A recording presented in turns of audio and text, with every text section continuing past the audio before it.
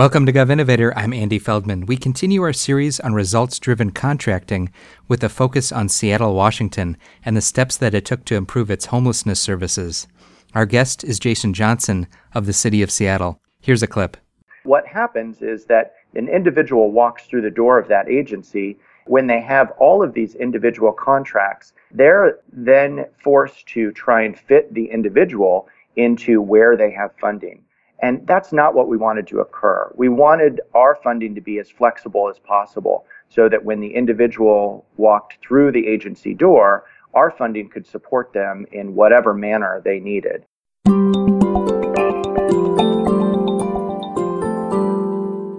Because many of the most important functions of state and local governments involve contracting for goods and services supplied by the private sector, improving procurement processes is an important way to strengthen outcomes for citizens. That's the motivation behind our series on results-driven contracting. Our focus today is Seattle, Washington, whose Human Services Department worked with the Harvard Government Performance Lab to improve outcomes for its homeless population.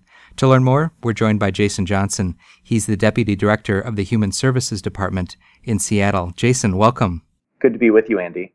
So tell us about the challenges related to homelessness and contracting for homelessness services that motivated the changes that Seattle made. Homelessness is a big issue here in Seattle, Washington, and one that Mayor Murray made a priority to address within his first year of his first term. We have over 3,000 people living unsheltered in the city of Seattle today, and we have a variety of programs that are there to help support them, provide survival services, as well as get them into housing. You know, as far as our contracts and the investments that we were making, we felt like we were making investments that were a little bit one-off. We were making investments in a variety of different programs. In fact, we had hundreds of contracts. So we were making a very strong investment in addressing homelessness, but we were not necessarily making investments that all drove to one result. They were not strategic investments. And so just as the providers were a little bit disconnected in their ability to work together, we at the city also found that we too were not making investments that were systemic and that were all driving to one result. So we really wanted to change that. So you had a lot of contracts for homelessness services. To improve outcomes, I know that one of the things that you did was, not surprisingly maybe, to consolidate contracts. Tell us more about that. We did. As I mentioned, we had a big investment. Our department invests roughly $50 million annually in addressing homelessness. But we had those investments peppered throughout a variety of different contracts. And sometimes those contracts were with the same organization.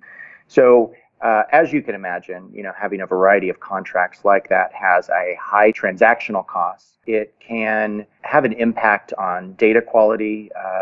Data, when you break it out amongst so many contracts, data can be incomplete, it can be unreliable. And it also had insufficient level of coordination between each of the contracts. Ultimately, though, what it lacked was funding flexibility. I'll use one example. We had an agency where we had 19 different contracts for that organization to address homelessness. And each of those contracts was so that that organization could meet a different need. So maybe one contract may have been for shelter, another contract may have been for food, another contract may have been for personal items. But what happens is that an individual walks through the door of that agency. When they have all of these individual contracts, they're then forced to try and fit the individual into where they have funding. And that's not what we wanted to occur. We wanted our funding to be as flexible as possible so that when the individual walked through the agency door, our funding could support them in whatever manner they needed. And so through consolidation, the idea was that these organizations, instead of having 19 contracts, could have one large consolidated contract and then be able to pull money to wherever it's needed to support the person best.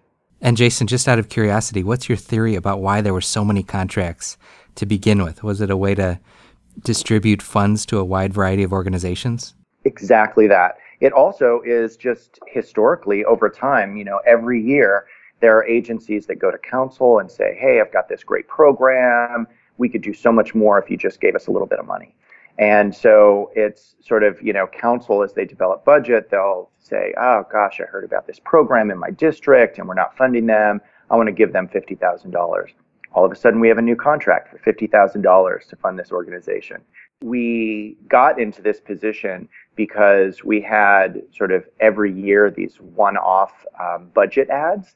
And we did that instead of having competitive procurements where organizations send us their proposals and then we fund based on what they're proposing. Got it.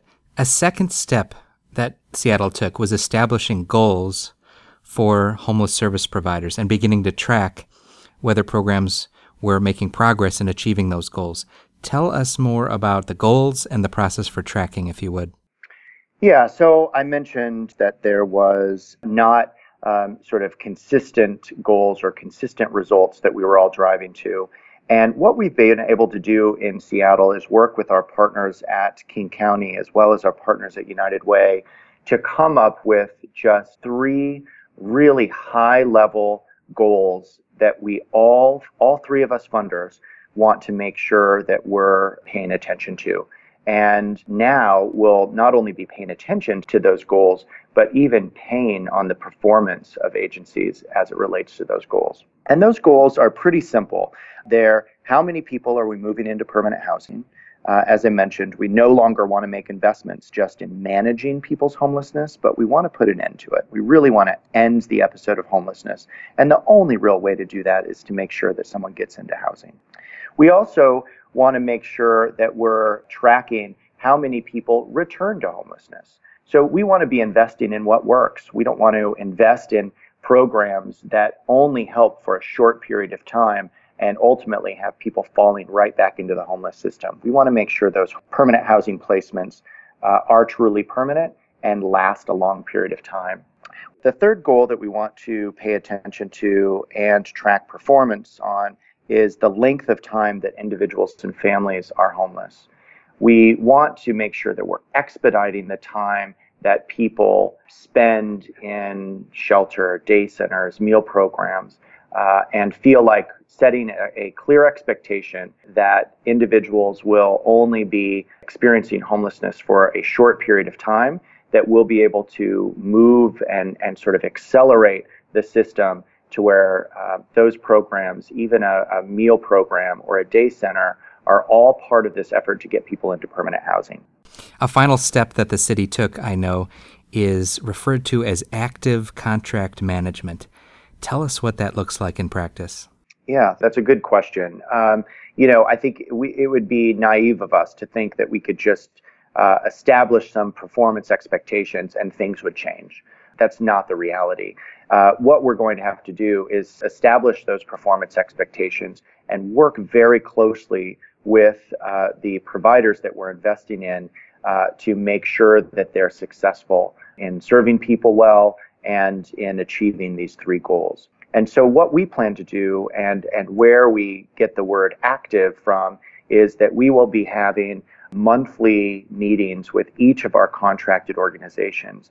And those meetings will be simply to check in, look at their data together, and between the funder and the provider, continuously make action plans to make sure that things either remain good or, if it doesn't look like the performance targets are going to be met, to create an action plan to fix things. So that's one part of it. The other part of it is that we want agencies to start working together and start looking at their data together.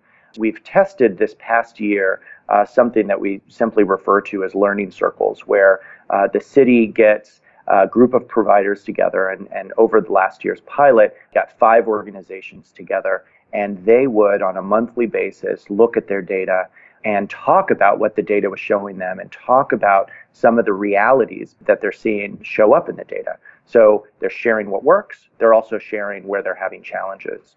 And I would say the third part of our active contract management is that we're engaging with leadership. So quarterly, our director is meeting with the executive directors of the agencies that we invest in and making sure that even at an executive level, there's a discussion being had about the data, what the data is showing, and how each of these organizations are performing. It really has been a multi-pronged effort to use results-driven contracting, and in this case about homelessness services, but with lessons for any human services. Jason, congratulations to you and to the Human Services Department there in Seattle for all the progress you've made, and thanks for giving us an overview. Andy, thank you.